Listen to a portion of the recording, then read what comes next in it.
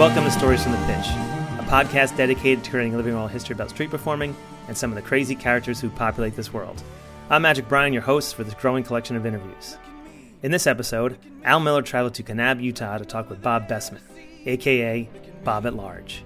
Bob's one of the hardest working street performers I've ever met. I first met him on Pearl Street in Boulder in 2002. He's the most welcoming performer on the pitch and had an hilarious show that involved the treadmill, amongst many other things. This was early in his street performing career where he displayed just about every skill he had, and he has many. They talk about him starting out and becoming obsessed with juggling at 13, doing the odd gigs, working construction for a time before joining the Jordan International Circus as a teenager. He talks about going to the Adelaide Fringe for the first time and working in Oz, where he really learned to tighten up his show. If you've never met Bob, he's a friendly, down-to-earth kind of guy, and his personality really comes through in this conversation. Enjoy! Hello, ladies and gentlemen. Welcome to the Busker HoF.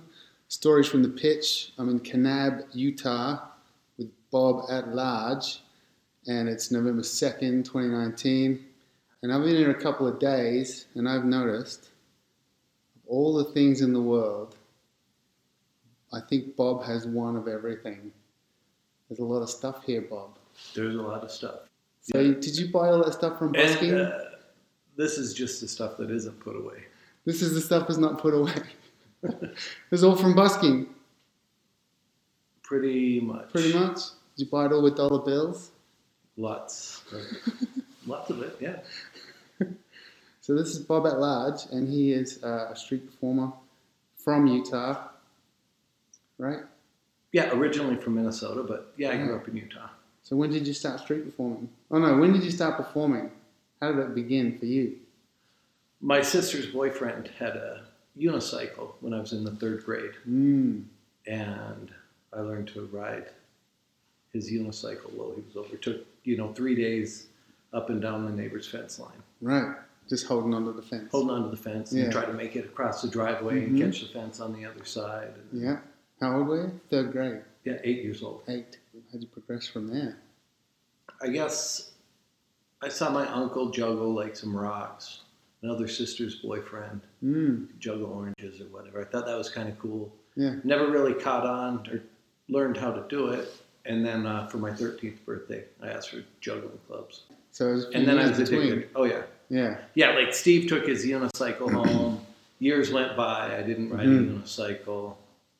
It's funny. I got juggling clubs for my birthday one year too. And I might have been about 14 or 15. What kind did you get? Do you remember? What were they? Still have them. The red, blue, and yellow juggle bug. Ah, right. Plastic. I got red Henry's albatrosses. Oh, yeah. Fancy. Yeah. Well, my cousin had a pair of green ones. And I was like, those are the ones to get. Oh, Mitch? Mitch, yeah. Oh, nice. Yeah. So what did you learn? Did you get like the Dave Finnegan book, or how did you learn juggling? Yeah, the Complete Juggler thing. Yep. And there was a little juggling club in Salt Lake that would get together on Sundays in Sugar House or Liberty Park. And then it moved up to Trolley Square, which is a little mall with a big amphitheater space that they would open up to the jugglers. And then the YMCA in Salt Lake. And that was weekly? Yeah, I turned it into much more than weekly. Like the Y would let me in anytime I wanted, so I just locked myself. Did you learn other stuff there other than juggling? No, I've rapid fire got hooked on juggling, and then it was like mow some fucking lawns and make some cash and go buy juggling. More stuff, more juggling stuff. Nice. That's cool, man. So you're on the hustle already when you're a teenager. Mowing lawns. Yeah.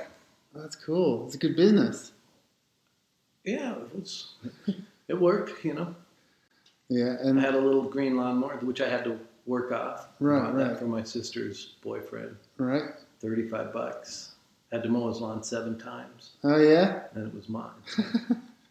That's awesome. That's cool. And when did you do your first performance? My very first show was like the neighbors 3 or 4 shows down, or doors down. Had a little birthday party, and I just showed up. And did you get any gigs or anything? Later that year, so I started juggling in August. Within my first year, the next summer, I was riding my unicycle through West Jordan Park. I had this dodgy old homemade 6-foot giraffe that flexed every time, and the cranks were off center, and the chain had come loose and tight. And budgie. Yeah, it's good. And then, so I was riding that through West Jordan Park, and there was a little circus playing there, right, with the fair. They came out and paid me to hire or to flyer the area off my unicycle. I had a little bowler cap and tails on. Yeah. And then I did shows at county fairs with them with that 1847 Magic Circus. I was 13. I hadn't even turned 14 yet. So you had a little act in the circus? Yeah. How long? Couldn't have been more than 4 or 5 minutes. Right. They introduced me as Little Bobby, the orphan juggler. Made up this story about. You should have kept that name, Bert. That's awesome. And did that lead to other things, or did you have other jobs before you started being a pro performer? Oh yeah, I was worked doing something. I was doing construction, building homes when I wasn't driving yet. So 15. Well, no, my second juggling convention that I wanted to go to. So 87, Akron, Ohio. Mm-hmm. And then maybe 80. No, so it was 87. My first juggling convention, I had to pay for my way. So my math teacher hired me to help him build his dad's garage. Right. So I was doing construction with my math teacher when I was just 13, and then I made enough cash to get my $400 together and go to the gig.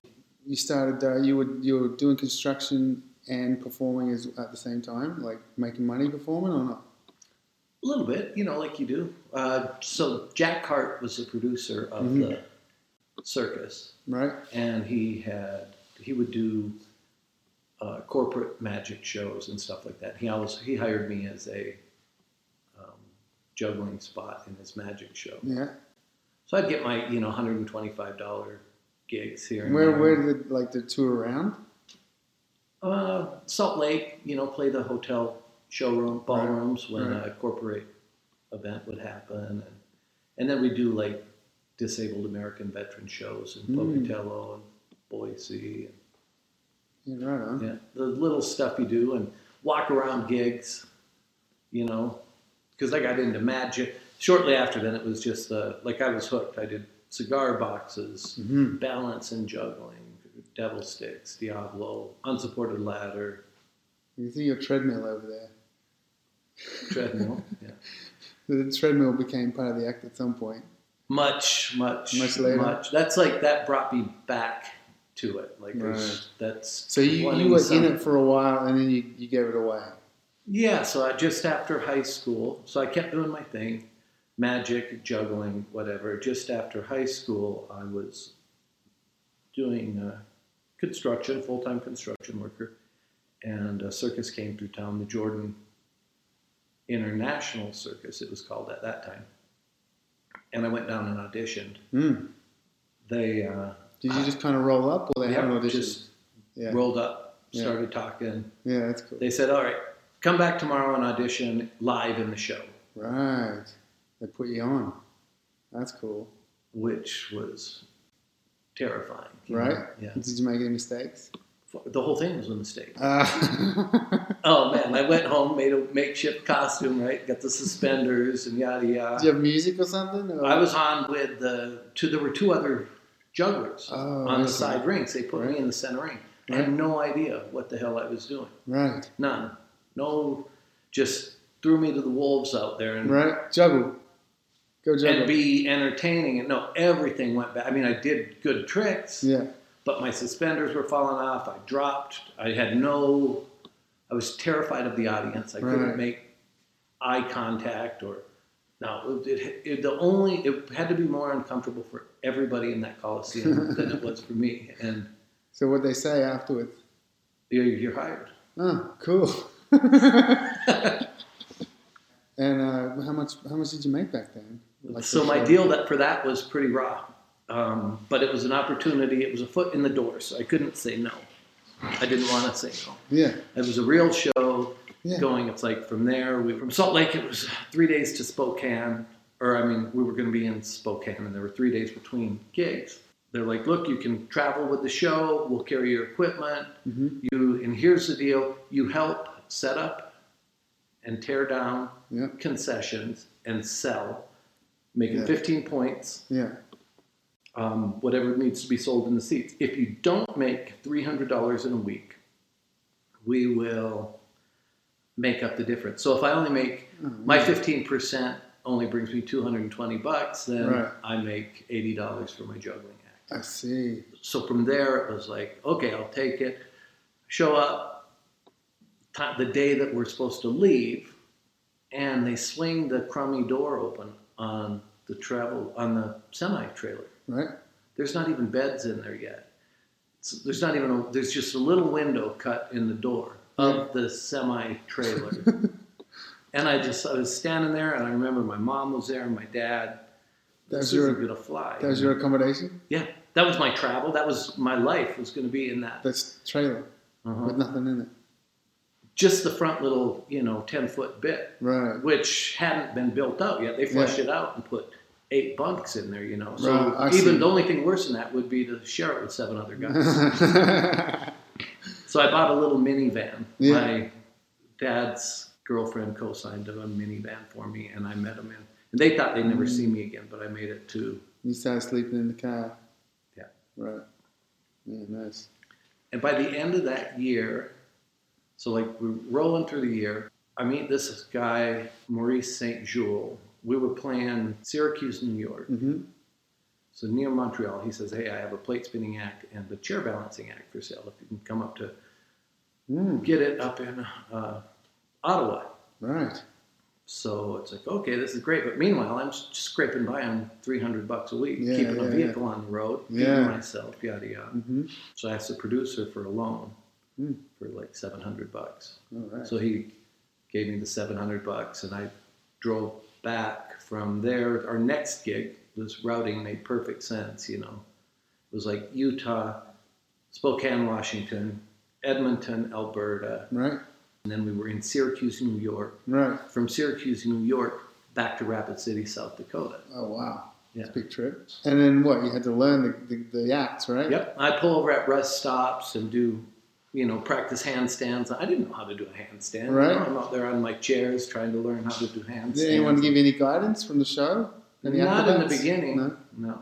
There's a funny story about the Rollabola later. The one guy asked about years later, hey, I want to do it because I'm not a great hand balancer, but I did the chairs. Yeah.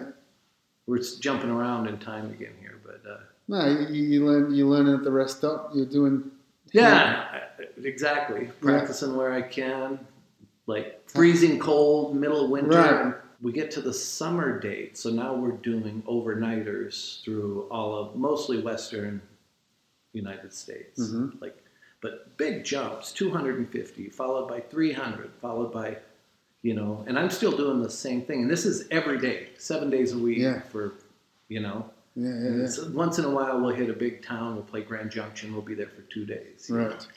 Is this the tent show? No, open air, like a Rodeo Red type. Right. So we're just playing rodeo arenas. Right on. For the most part, at this time. Early in the season, it's all big shrine dates. Right. The Olympic Saddle Dome, the Skyreach Center in Edmonton, all the Astrodome, all the big arenas. Eventually, Johnny realized, the producer was like, shit, this kid's never going to pay me back. Even if he's not money, Yeah. So he's like, here's the deal.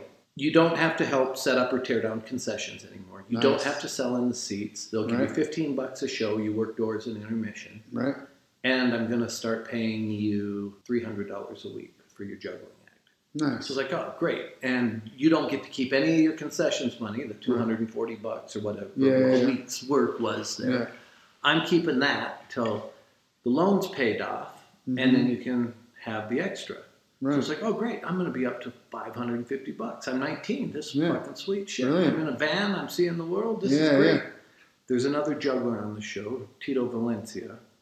is riding a bicycle, and he collides coming through the cars with another kid on a bicycle, right, and breaks his arm. Okay.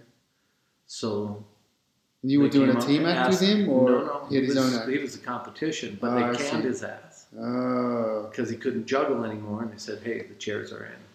Beauty. So $200 a week for the chairs. Right. So now I'm up to $700. Yeah. So, it's 5 months later, 4 months later, I can do my little, I look like Elmer Fudd doing handstands. I didn't train properly. Right. I was just a kid going for it. Yeah. There were some people who were helpful. I remember Serge Borello, who's who's a great friend. He was a concessions manager then. But I came in to talk to him one day, and he did bounding rope. Right. Like, the best bounding rope in the world in his time, I said, Serge, can you come watch my show and tell me what you think, how it's coming along? Yeah. And so later that night, I come back to help count the night's concessions money and novelty money at his trailer. And I said, so did you come to see the show, And he says, yeah. I watched it at the, and he said, yeah, I saw the beginning. I said, well, what do you think? He says, I don't know. How did it end? You made me so uncomfortable, I had to leave. Oh, right. Yeah, right. So it must. He's like, what's wrong? Why can't you just look at the audience and say thank you? What are you afraid of? So you've been in front of the crowd all that time. You still couldn't really look at them. Never really connected. Didn't know how to move. You look at kids that are raised in it, and they know what to do with their hands, the poses, all that stuff. And when you just, a dairy farmer from Minnesota. So you traveled with that show for how long? 4 or 5 years. Wow. How did that transition into busking? So my first year, I drove through Boulder, Colorado on some time off. Heard about the pitch there. Went and watched. And what'd you see in Boulder? Johnny Fox, Kenny Lightfoot, Jimmy Crisco, Peter Davidson, John Held. The list goes on. I don't remember. There was Zippy was there, just starting the zip code thing, And so you weren't working the pitch. You just kind of had seen. I went in, and they said, "No, you just got to get in line." So I went out there, but I got nothing. Right. Johnny Fox, after watching me, it's like I could juggle 5 clubs on top of on foot plates on a 7-foot ladder. Right. But I didn't have a personality. Right. And no one cared. Johnny was like, nobody wants to gymnastics or wants to watch gymnastics. Don't be a technical geek. Right. It's like, great. That's what I am. That's yeah. No, but it was good. And he was really, friendly and encouraging. But at the same time, there's no way to. Well, I'm not a fast learner at anything. I'm just a stubborn practitioner. Right. Yeah. And so, how long did you stay in Boulder and do shows? A couple days. Oh, I only tried one during during the proper cue. Right. And then I remember I had my unicycle leaned against the kiosk pitch, and which was the main pitch. The other one hadn't been opened yet. And my unicycle fell somehow. Jimmy Crisco was like, oh, this shit is back here. Everybody was a little... Right, a little tense. Yeah. And intimidating. And I just sat back and watched everyone. And then I wouldn't come out and work then. Right. Until everybody left. Right. And then I'd come out and do something at night. And I remember I was flat ass broke. Yeah. This is before I was getting paid for my other acts earlier in the season. Yeah.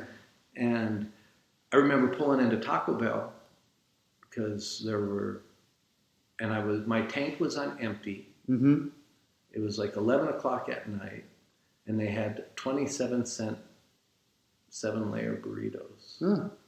And I pulled the, 27 and 32 cents out of the thing. Oh, man.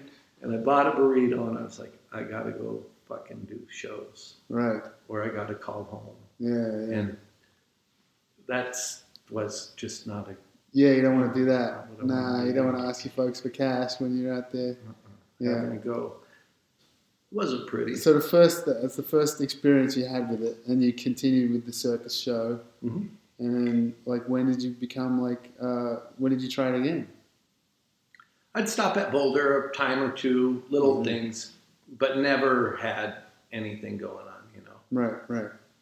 Tom was nice to me. Yeah. Tom Morrison. Is that his last name? Yeah. That's his unicycle.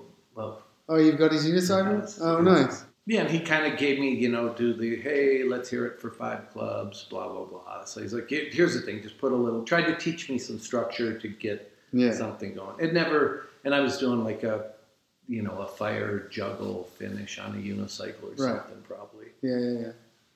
It's always a good first show, you know. Or a bowling ball, machete, and torch, actually, I bet is what I was doing. Right. Because that was something I just learned how to do when I was young. Yeah. And what made you finish with the circus? I came here to Kanab. Yeah. My girlfriend at the time, you know, was interested in the animal sanctuary that's here. So it's like, okay, we've got some time off. We'll go there, do this thing. And maybe I can go and you can stay some. I called the agent one night, you know, saying, hey, Billy Woods was the guy that used to book me a bit. And I said, you got some work? He says, call me back a day or two later. Say, I got this.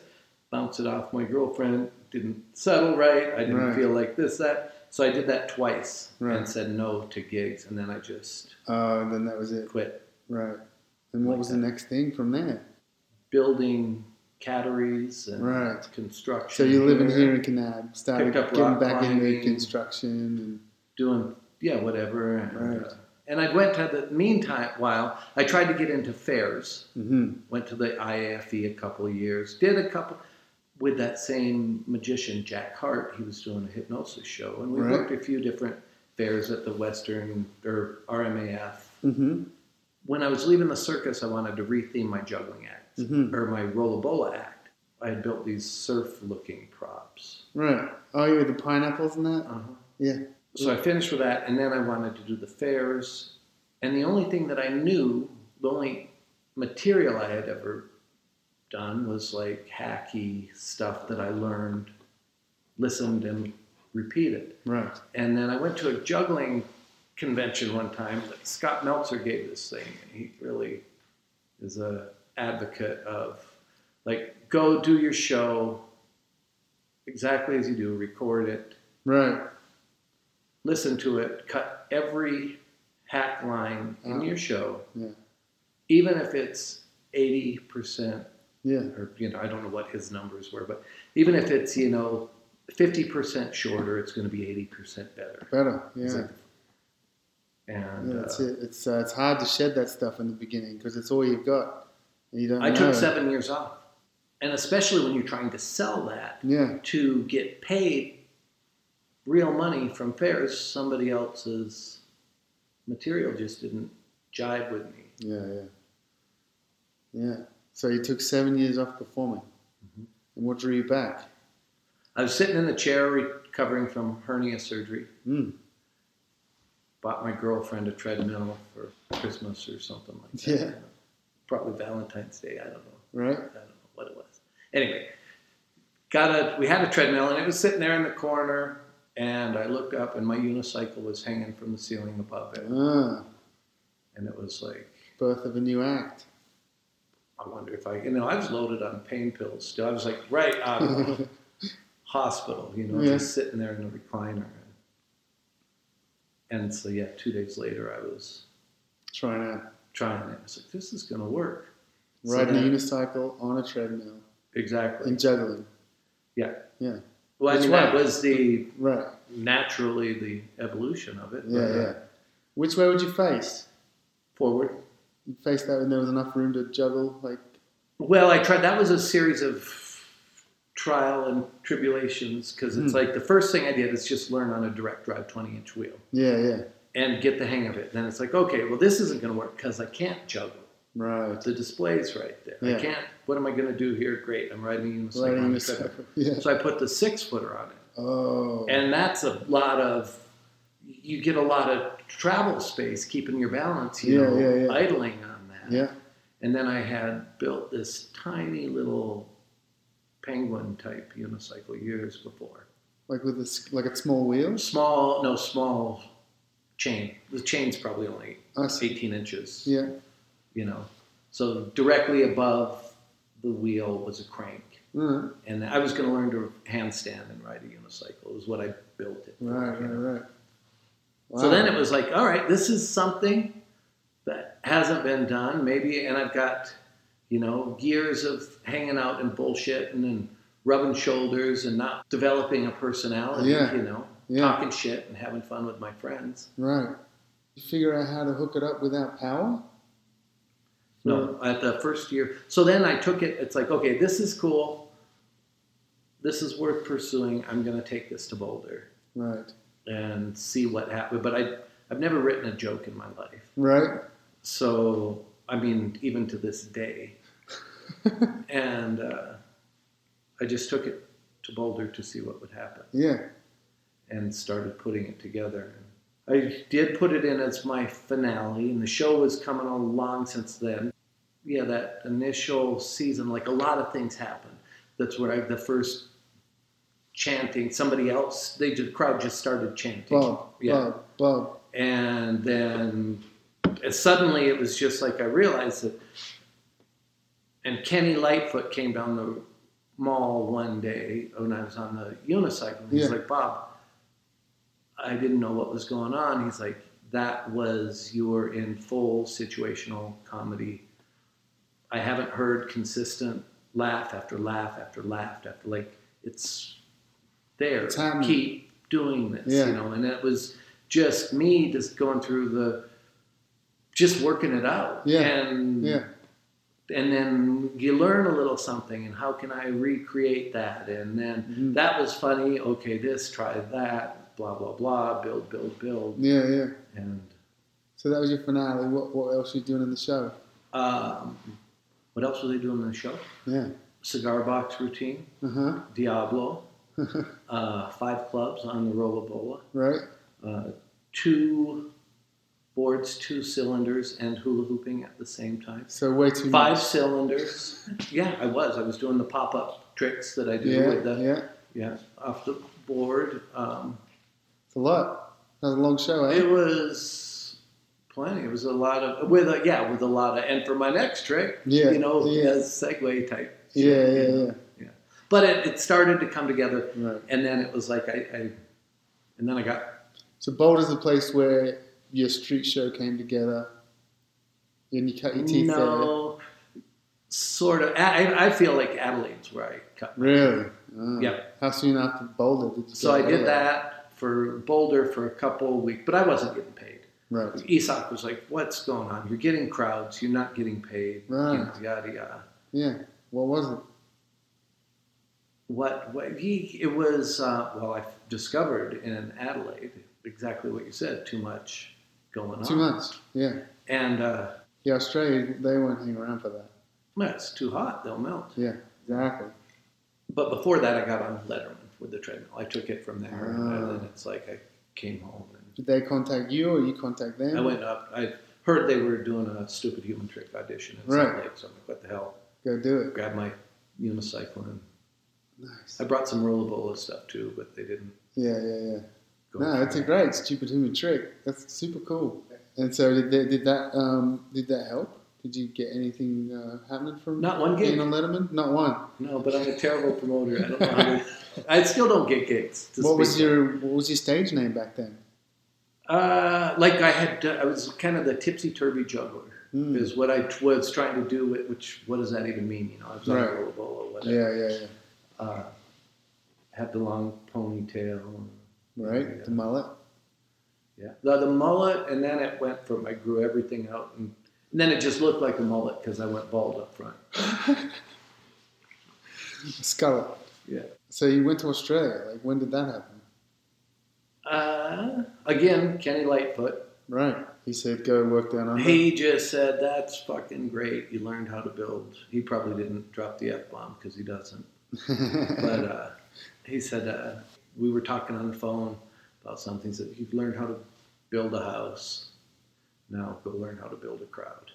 And he really pushed me to go to Australia. Yeah. Just to Australia. And I'd been through a divorce, and I didn't have any cash. I had this huge nut because I left with lots of debt. Right. And I can't really, I don't want to not pay my bills. And it's going to cost a bunch of cash. Terrified, Yeah. Well, did you take a treadmill to Australia? No. No. But I took way too much crap. Yeah. You took all the other stuff. My girlfriend walked in the house one day, and well, actually, this was when I was in Boulder, and she gave me a card with basically flyer miles. So here it is, the world. It gave me a ticket. Right. So she got my ticket, and then that was a while before, and then she actually gave me a check for $10,000. So wow. Put this in the bank. Your bills are covered. Right. Go see what happens. Yeah. Wow, that's cool. It was, totally. Like, kick off your career. Yeah. Without any worries. And slit her throat at the same time. Because now I'm gone all the time. No, you're gone all the time. It's like, what happened? I was done with work and playing all the time, rock climbing and having fun. Oh, that's amazing. So she was there in the beginning. Yeah. Yeah. Totally. What year did you go to Australia? 2008. Right. Oh, wow. 2008. Man. And we met there then, right? 2009. Oh, no. We right. met. Darling Harbour. Yeah. So, but Adelaide was great because I go there, I get off the plane, I bring some rock climbing stuff too, because it's like, I was way into climbing at the time. Yeah. And I remember walking down the street and Rundle Mall, all my equipment, all my stuff, I looked like a circus train all by myself, on a big old wooden road case that was going to be my table, yada yada. And I remember walking down the street, and I stopped for this act. And I was like, "What the hell? This guy is not doing anything. What are these people watching?" I'm like, "This is going to be a piece of cake." Right, because he's doing nothing, and he's a big crowd. He's not doing nothing. Yeah. And I blew past. Little did I know that it was like 35 degrees. Right. And there were 4 rows of people sitting down in the blazing sun, and it was JP killing time for his 3 minutes. I had no idea I was watching a miracle. Yeah. Like, that shouldn't even happen. Almost identical thing happened to me. Yeah, it was just... Yeah, I was walking Circular Quay with my buddy, and we see this crowd, and we go over there, and there's this guy with a beard and a fire torch, and he's talking. And we sit down, and we're watching, and he doesn't do much. He's just talking, and it's, okay, this is funny. But anyway, we get up, we walk off, we go and get something to eat, we get a drink, we come back, he's still there, the crowd's bigger, and he's still just standing there with a fire torch talking. And I was like, what is this guy? So we had to stay and watch. But that's crazy that you just happened upon JP in Rundle Mall. And just the way that I thought, this is going to be a piece of cake, and then proceeded to just get my ass handed to me. Yeah. And I was dying over there, and it was a record heat wave year. Wow. That's fun. And that was during the festival? Mm-hmm. So you'd heard about Adelaide Festival? From Kenny. He's like, Kenny. Go see what happens. Right. They spent a month there.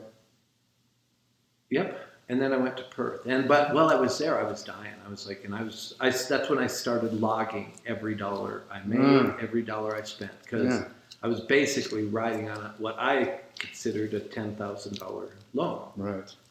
By the end of all of that, things weren't going real good. I knew that I was going to have to make, $2 something a day. And like literally it was terrible. Mm-hmm. Me and Shiva Grange were passing back the same $5 note, paying each other, Like I was getting hammered. I would do a trick, build a crowd, and they'd leave. My show just breathed, breath. Yeah. Right? It opened, it closed. It opened, it closed. It's a one-trick pony in Australia, mate. I figured it out, but it's not I still had to keep some of my integrity. For me, I'm a juggler, and I am that geek that loved to juggle, And I wanted to keep my skills. Mm-hmm. So I think I keep a fair balance of that, but it's definitely locked. And I can work Australia. I know it, It's like that. I love Australia. So you didn't really crack it in Adelaide? I was losing, and then Scoot So came in and helped me out, mate, here's what you got to do. And we went off and had a barbecue up, in some little town. I forget the name of the town. Right.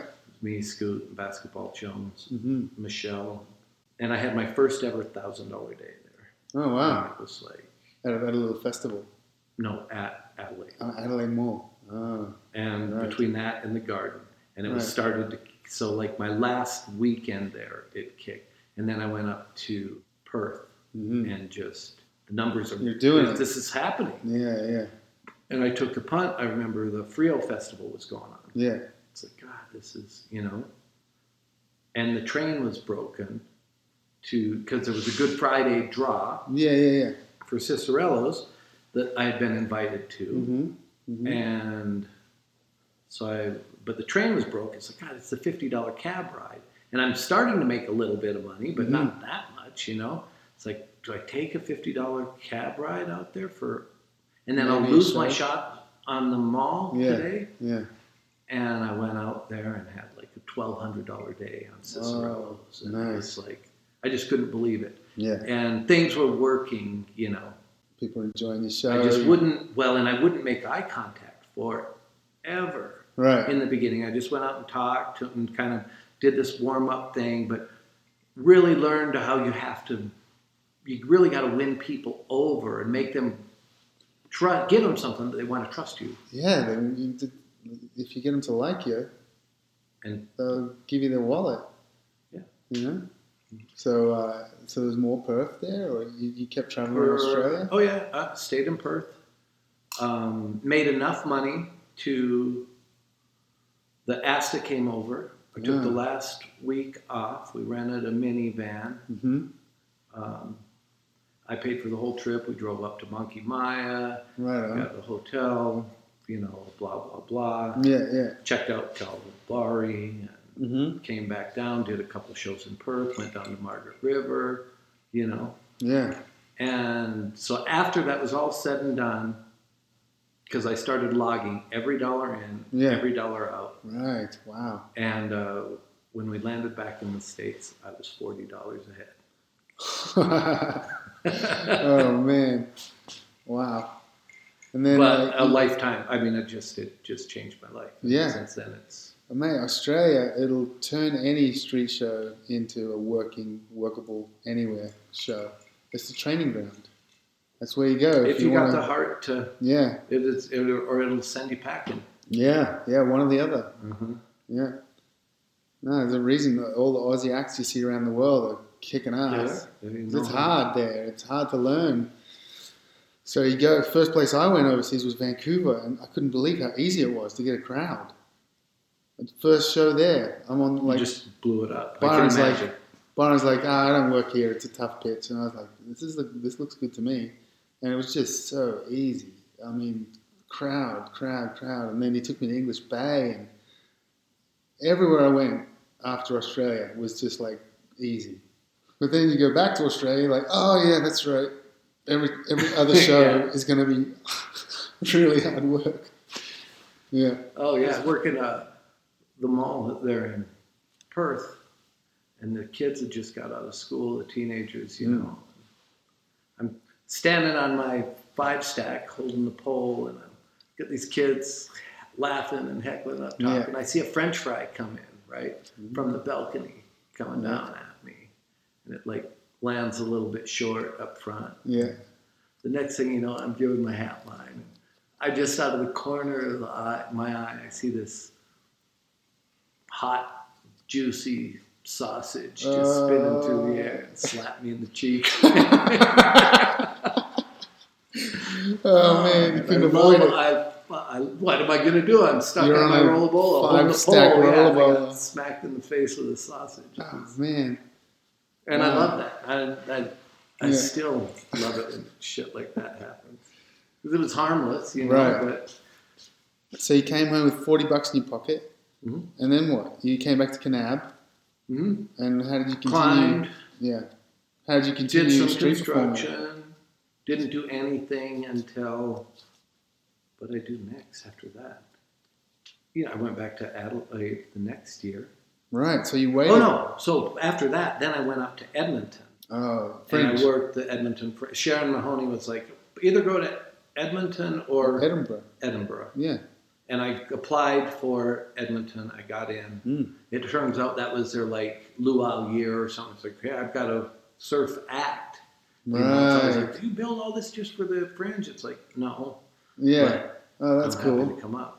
Oh, so at that point you were still doing all the surf and the boards and everything. I was way too much equipment. Right. And Spin was like, this is great, you know. He said, so come and watch my show, you know. Yeah. And just give you an idea of what this kid, so he was doing a show on the mall for the festival, the Buskers Festival was going on at that time. Yeah. And I sat down and watched him, and he's like, you just got to relax, chill a little, and I never, I took that to heart, and I love Spin. He's one of my favorite acts. Yeah. And I learned a lot from him, but I don't do anything he does. Yeah. I don't practice. It's like there's ways to do. I can see what he achieved. Yeah.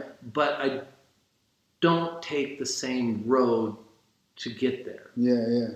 You know, I don't settle down. I don't Spin. You can just watch. You just want to sit down and you feel like you're at a picnic. You know, and you didn't. You know. Yeah, it's pretty. Some amazing. nice guy just showed up and now he's doing these cool tricks and silly little and that's not me. Right. That's cool. Yeah, Mr. Spin was around when I first started going to Adelaide, probably in like 97, 98. He was on the pitch there and we were doing shows. It was fun because he was just starting out as well. And I was just like, this guy is crazy skill. You know what I mean? And the people they connect with it. Yeah. And he was a worker too. Every day he'd be out there. I haven't seen his show that many times, but I saw that at that festival. He told me, this is good, your everything, your tricks are good, mad, love the skills. It's like just if you could figure out how to slick it up a bit. Right. Like make it a little bit tighter. A little bit tighter, a little bit more compact. And so that was the project through the winter, was to come up with the cylinders that are right behind you there. Yeah. And put the kit together, and that's when I came up with that little table. And when did Bob at Large become a thing?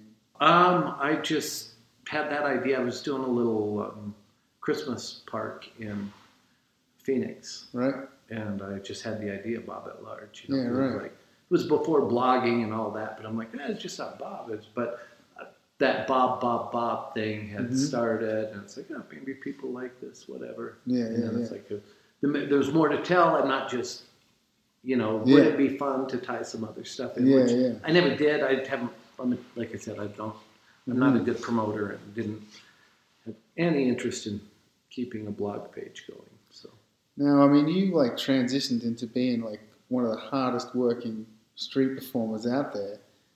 You're a workhorse, man. You do 6 shows a day, every day for weeks at a time, right? Sometimes. When you go to work, When I go to work, that's what I'm doing. Yeah. I go to work. So you live in the countryside and you go somewhere to work and you just work your ass off. I mean, that's what it takes to take your show to the next level. Is doing lots and lots of shows. Lots of shows and stay present, pay attention. So you went to Edmonton, and did you get any other festivals or anything then or back then? Next one was Adelaide? The next one, I went back to Adelaide. No, I went to Sydney because I met Bike Boy. Right. And he wanted to gamble a game of pool with me, $50, and if he loses, then I get the $50. I'm like, no, I don't even want to take this bet. I get $50, and he's like, and you can stay at my house when you come to Sydney. Right. And I was like, and you'll give me prime time on your pitch. Right. And he's like, deal, mate. And I whipped his ass at pool. Nice. I hung around for a little while looking for a place to stay. Right. And I stayed at in King's Cross. Oh, cool. Yeah, what was that? That used to be a place that lots of street performers stayed back in the day when I first started. You had Melvin and Rusty sharing a place up there. And a lot of the internationals would live up there. You get a weekly rate on a little room. And there was a pitch. There used to be a pitch in King's Cross. So you could do shows there at 1 in the morning. Yeah. would have been pretty rough, I imagine. Yeah, I tried it a couple of times, and you can basically do or say anything up there and get away with it. The shows were tough, but it didn't make me want to do it all the time, but I did it a few times. I did not. I remember walking to work one morning early, and I burnt the wheels off my suitcase in no time, because I was just a little Samsonite, and the kit was way too heavy. The heat was way too hot. Yeah. The wheels just melted. But I remember walking down the road with my 3-wheeled unicycle and my big red box, headed to the train station or whatever it was, and getting approached by a hooker that wanted to. She's like, "Hey, you want to start your weekend a little early?" I'm like, "It's Wednesday at 8 a.m. 8 a.m. I think that's a little early. Oh, man. That's pretty funny. That's what I remember about King's Cross. Yeah. Anyway, that was my, and then I just, I might have ended, Bike Boy had a throwdown with this guy, yada, yada. He ended up leaving. All right. And I went back. You went back? Stayed with Bike Boy, but. Nice. Yeah. Yeah. And how long did you work Sydney? And that's when we met? That's when we met. Okay. Darling Harbour. Mm-hmm. Yeah. JP told me, he's like, "Bob, go watch this show. It's perfect." Oh. Me? It's a perfect pyramid. That's what he said. Right. It's a perfect pyramid. This is start on the ground, end up high. Done. Right. Just the build, though, too. Keep it simple. Simplify. That's when I remember doing 5 shows in the blazing sun. Right. Well, everybody sat and got drunk in the pub behind me. It was 40 degrees out. Yeah. Yeah, it's part of the reason I don't drink is because I started at that pitch. Mm-hmm. And people would be drunk in the bar and not able to do their shows, and I would just go out there and do them. Clean it up. Yeah. Well, they were, I was the one who was acting like a drunk guy out there doing 5 shows in 40 degrees. Man. It literally was. It was just 40 degrees Celsius for the listeners. Yeah. Mm-hmm. Yeah, those were pretty rough days at Darling Harbour. I didn't enjoy Sydney much. Yeah. It was at Darling Harbour I had a couple good shows. Circular Quay was, that train rattling over my head all the time, the buses. Noisy. I remember Bike Boy on his handlebars throwing a chainsaw and people walking right next to him. He couldn't, they just walked past it. They were so jaded there. Yeah. And it felt like the biggest city in the country, like people were on a treadmill, and it just, it was definitely my least favorite. Mm-hmm. Yeah, it's not easy. But then you watch Bendy come out and just whip her little festival show out of her back pocket anytime she wants. It's So that you came to Sydney, and then you went back to Adelaide? I called, I did Sydney.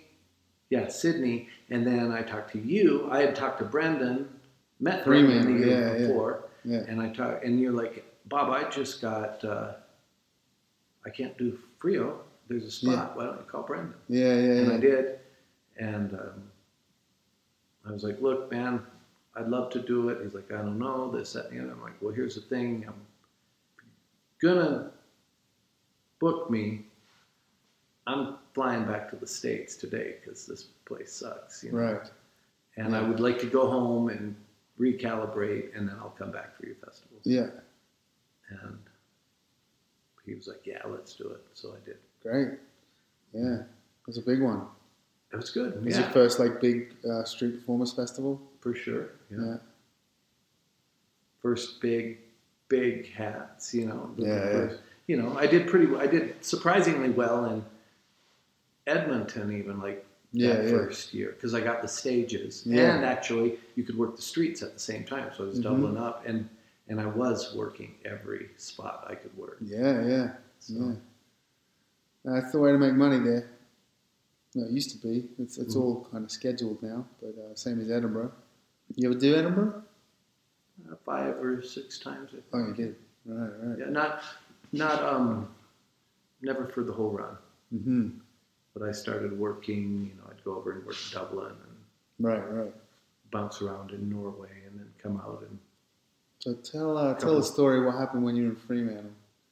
Because you came from Fremantle to Boston, right? Oh, that Yeah. fiasco. So I go to Perth to work, I'd worked Fremantle, but this isn't festival related. This is years later, so I'm pretty solid at this point. Yeah. I heard that, I got accepted for an audition to the Boston program, which at that time you had to show up in April to get it. Yeah. Every year, I do that every year. Yeah. Which it's like, I'm thinking, is it worth it? Is it not? I should, I'm new in the game. I better go try. I better go see. Yeah, yeah. Even though I knew I was going to be making money in Perth because I knew the drill. It was really comfortable for me. So I called them up. I said, look, I'm in West Australia. Yeah. The most remote capital city in the world. I'm a long way from Boston. Is it really worth it for me to, should I be ending my season here and coming there for this audition?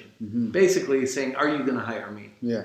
And they're like, come out for it. Yeah, yeah, yeah. And they said, yeah, it's worth it, whatever. So I suffered through the crap shows before the school holidays, suffering out there on the mall. Yeah. And then you get good shows through the holidays. And so I flew back to Boston, or I flew from Perth to Adelaide, Auckland, into San Francisco, into Vegas. Jumped in my car, drove 3 hours home, woke up, slept night, it took like 36 hours to get home or something from over there. Yeah, yeah. And then slept here, woke up, mowed the lawn, drove to Las Vegas, got on an airplane, flew to Boston. Yeah. Got off called you. It was late when I got in because the flight was a layover. And so I got a motel room, got my shit together, went to the pitch in the morning. All this pressure. You get 10 minutes, don't go over, be on time, blah, blah, blah. I show up, and the acts there were like, oh, hi, Bob. I'm not saying who, but it's like another, which I'll say is completely different from Australia. Yeah. It was so inviting and open and welcoming. Like I just showed up and I was invited to the Frio draw. Right. Every spot, hey, here's the deal. Come, give it a nudge, mate, And I get to Boston, Wacky Chad's pogo stick won't go together. Right? So he's having problems. He's like, oh, shit. Can you go on early, Bob, and cover my... Right. So I'm like, fine, I'll go on early. Yeah. And I go out there, and I started my bit, my 10 minutes, exactly like that. So like I was, 48 hours ago, I was here. I flew from here to here to here to here, drove here, then, 300 miles home, slept, woke up, mowed the lawn, blah, blah, blah. And now I'm here, which just got... Killed. Right away, they were like, look. And then... did my thing and you killed it. Yeah, you rocked it. You got a big crowd. Blew it up. Yeah. Yep. You passed. That's what I thought. Yeah. But I got the pass. Yeah. Yeah. There was, I don't know, I've heard rumors, but I don't It was basically, we've already got a juggler named Bob. And that's what they told me when I called them up. And I said, why did Bob not get in the program this year? I said, well, we didn't bring anyone in this year, and They brought in John Stotts. John with the hand balance. Stork, right. Brother, yeah. But they said, well, we've already got a juggler named Bob, and I was like, yeah, but that doesn't matter. There's nothing. That's the only thing we have in common. Yeah, absolutely. The as shows far are as completely our shows different. Go. Yeah. So I don't know if Bob got in their ear, but he might have. And that was so. I don't know if I was able to help you out that year or the next year. I was like, look, you got to come back. 2 years later, I heard that what is the problem with Boston? The summer rolls around, all the big acts leave, and there's nobody working. Yeah. And so they were getting upset that there was nobody working. So it's like, we're looking for acts. So then I got a hold of you. Yeah. And... it was different. Like the management continually changes there, and like there was like certain management you had sway with, and certain management you didn't. And at that point, they were just like, "Who are you, Alakazam?" You know. And I was like, "Well, I've been here for like a long time, and I know this guy, and he's really good, and he did a kick-ass audition. How come he's not in the program this year?" So that next year, when I agreed to go back, I was like, I'm not going out for an audition. Yeah. You know, if they know, I know. Here's my video. I didn't work this country for 2 years. I was so pissed off, not just at I was pissed off at America and the way that it's privatized and how there's so many locked shops here. It was bullshit, and I just left. Yeah. And I didn't work this country for 2 years. And then I did come back, and they agreed to, they're like, no, you come out, do the shows, you can hat. It's not like the auditions before you could hat. Now it's just, because so I changed it. Like, I kind of had them change the auditions. So it's just like, look, just watch someone street perform. Don't put them on a stage with a big sound system and give them 10 minutes. Like, just let them show up with their equipment, with their amp, and watch them do a street show. Like, that's how you tell. That's how you audition someone, you know? So that was fun. Anyway, when I came back, you slayed it. Oh, yeah. It was cool. Yeah. How long did you work? You worked the whole summer, right? Every day. Every day. Yeah. Pretty much, yeah. And you went home with a chunk of change. I paid off Asta's house, Yeah. Nice. But that worked hard. And so before that, you had left and you were working in Norway, in Europe, like, and just like doing the whole summer there, or what?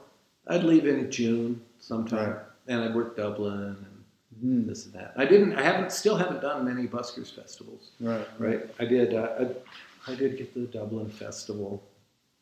Not when I applied for it. Right. Like, I'd stopped applying because at this time I'm realizing that street performing works. You know. Yeah. I'm a street performer, and I didn't seem to connect. Maybe I'm not a good enough schmoozer. Maybe I'm not. I'm not good at keeping relationships going like that unless we're hanging out. Then Then hey, it's cool. But you're a festival level act who isn't booked at festivals a lot, which is crazy to me.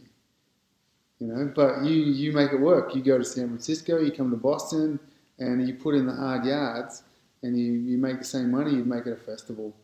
But I don't think I like Dublin, and granted it wasn't their heydays, but I worked the streets for 10 days, and I still log every dollar in, every dollar out. Yeah, I still log that. Progress measured as progress gained, you know. Right. And got to know where you're standing, what I'm doing. Yeah. Why am I here? At this point, I'm leaving home, and that is why I'm going out. But so you don't apply to any festivals anymore? You kind of like have you let that ship sail, or? I haven't applied. I better get on it. Right. I had a nice video made. I'm happy with my video. Yeah. Right. It was recent, right? Yeah. Yeah. And I made that video. And have you tried like a European market or anything? I didn't send it out. It's like I didn't send it to anybody. Right. Some of those peak summer months, I can. Right now, it's guaranteed. Yeah. I'm writing my ticket. I'm writing my show. The festival thing, I didn't like watching. The few festivals I did do, it's like if you don't get prime time, if you don't get the things don't work go your way. Some people can have an amazing festival and you're just sitting there with your hands tied. Right. Yeah. And it's like, well, wait a minute. I know how to survive. Right. You've already got the street in your back pocket. I got the world in my back pocket. Yeah. It doesn't. And if it's shit weather that I'm not ready to throw down with, I can just pull the plug early. Yeah. And find out where I need to be. Yeah. I mean, you're famous for doing that. Just like, you'd be in Boston. And like 6 days early, I'm going to the airport. See you later. Boom. I just bought a ticket on my phone. All right, see you later, Bob. There were days I would do 5 shows in San Francisco. Yeah. Standing on the pitch there, I remember. Bullshit, I'm out. Boom. Book a flight, fly the red eye through the night. Yeah. And do 5 shows in Boston the next day. Right. And just never miss a beat. Like that summer, I just killed it. And we're sitting in a giant studio barn with a massive industrial fan and a piano. Piano! I didn't realize you had a piano. Do you have what don't you have? Is there anything you don't have? A retirement. No, yes, you do. You just showed me like the 10 or you lost count of how many houses you own around here, but somewhere around 10, right? So that's the retirement plan. That's hopefully rental income. But right now, until then, I have to keep working to limp it along. And I've got so many projects going. And houses to remodel. And it's not all glory, but hopefully it'll pay the way down the road. You get to live here though. Like this is an awesome place. It's an awesome part of the world. You get to live like away from big cities, and you get to go to the big city to work, and then you get to come back here and have your little Airbnb empire. And you got the rocks right there. You got Zion right there. Mm-hmm. It's sweet, mate. I had a lot of help, so it's great that. It's good that you get to live like where you grew up too. Like I can't go live where I grew up, like in the western suburbs of Australia, of Sydney. Like it's a shit show. It's horrible. Mm-hmm. But this is like a really nice place to live. So congrats, it's fun. Mate. Thanks for coming up and visiting. No worries. You get to have your cake and eat it too. Yeah, hopefully. It's still going good. Yeah. All right, let's call it quits. Thanks, Bob at Large. All right, thank you, Alexander. Thanks to Al for capturing this conversation and Bob for sharing his stories. I'm happy to announce that Stories from the Pitch can now be found on Spotify. However, there is another Stories from the Pitch. It's about football, or soccer if you live in North America. To search for this podcast, just type in Stories from the Pitch and add the word Busker after it. All 115 episodes are on there. As always, this podcast is a labor of love, but we do need sponsorship to keep it going and release episodes more frequently. If you'd like to become a sponsor of the podcast, contact me at magic@buskerhofoffame.com. You can also visit the Busker Hall of Fame website and throw a little love into our online hat by clicking on the donate button. Or become a sustaining supporter of this project at patreon.com/Busker Stories. Thanks in advance for supporting this project and helping keep busking history alive. Music for the podcast came from 357 Lover. Links to both songs are available in the notes section of this episode on the Busker Hall of Fame website. You can subscribe to this podcast on iTunes, Stitcher, Google Play, and Spotify. And follow us on Facebook, Twitter, Instagram, and YouTube. If you enjoyed this podcast, please tell a friend about it and leave us a 5-star review. It'll help get the podcast noticed, and we'd really appreciate it. If you'd like someone to be interviewed or you feel a certain voice has not been heard, please reach out to me and let me know. We're doing our best to capture interviews and stories with as many performers as we possibly can. It's up to you to help fill in the gaps. So on behalf of myself, Al Miller, who captured the interview and did the preliminary edit, and the rest of the team of the Busker Hall of Fame, remember, if you can't laugh at yourself, find someone else and laugh at them. I'm Magic Brian. Thanks for listening.